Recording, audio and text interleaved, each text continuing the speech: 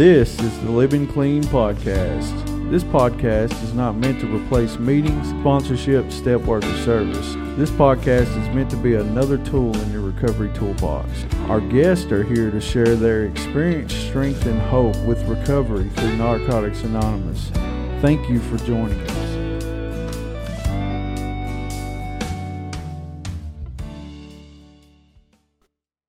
All right, welcome back to the Living Clean Podcast, and I just could not help myself, so we're going to do it again today. This is January 25th. Oh, I'm Mason S., by the way. It's another great day to be clean. If you're listening to this in the morning, have a blessed morning.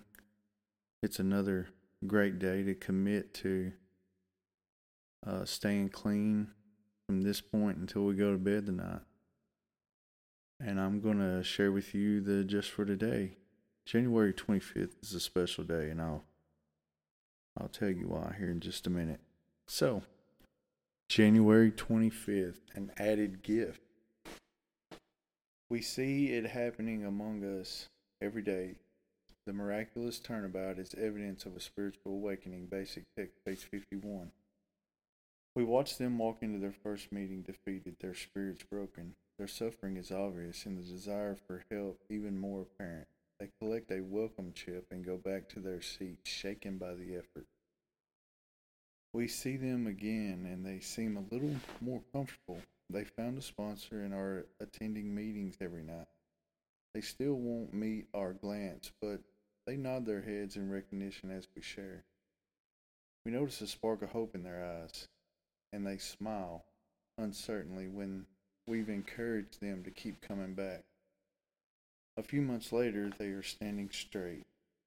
They've learned how to make eye contact. They're working the steps with their sponsor and healing as a result. We listen to them sharing at a meeting. We stack chairs with them afterwards. A few years later, they are speaking at a convention workshop. They've got a wonderful, humorous personality. They smile when they see us. They hug us and they tell us they could have never done it without us. And they understand when we say, nor could we without you. Just for today, I will find joy in witnessing the recovery of another. So I told y'all it was a special day today. My man, Tony H., is celebrating 1 year clean. He's a member at my home group. And I just so happen to have the pleasure of sponsoring him.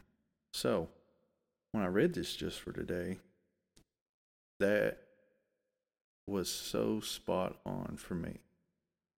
Because it describes perfectly my relationship with Tony.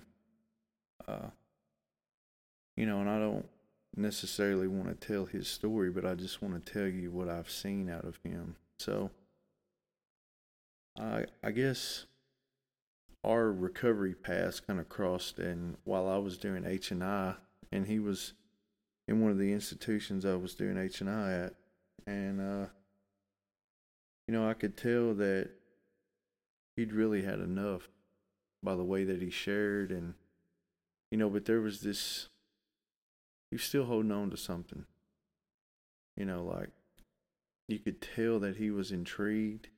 And of course he'd had prior history with the program and had some success, so he knew that it worked. You could tell he was intrigued, and he was interested to get involved locally. Because the last time that he was involved, it was somewhere else. Maybe in another state, I believe. Anyways, so he comes to our home group upon his release from that institution, and he starts showing up, and things are getting better. At this point, though, meeting attendance is his sole basis of recovery at that point. And he asked me to sponsor him, and we had phone calls, but they never stayed real consistent. And we talked about step work, but he never actually called me and said, we should do some, I'll finish the first step, let's go over it, or anything like that. Well, I think we usually all know how this story goes from there, is eventually we seen less and less of him.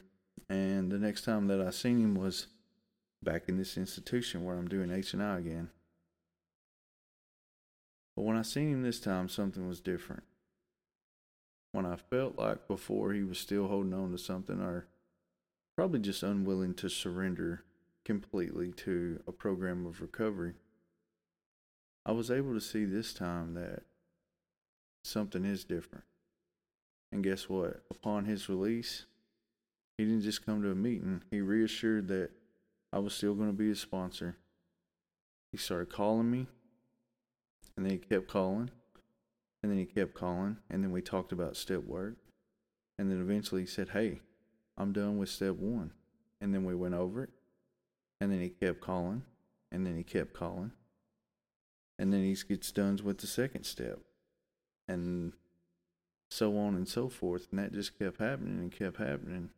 And to the point to where he's actually had to get on to me a couple of times and be like, yo, dude, I'm ready to go over the step work. You need to get your life in order so we can do it.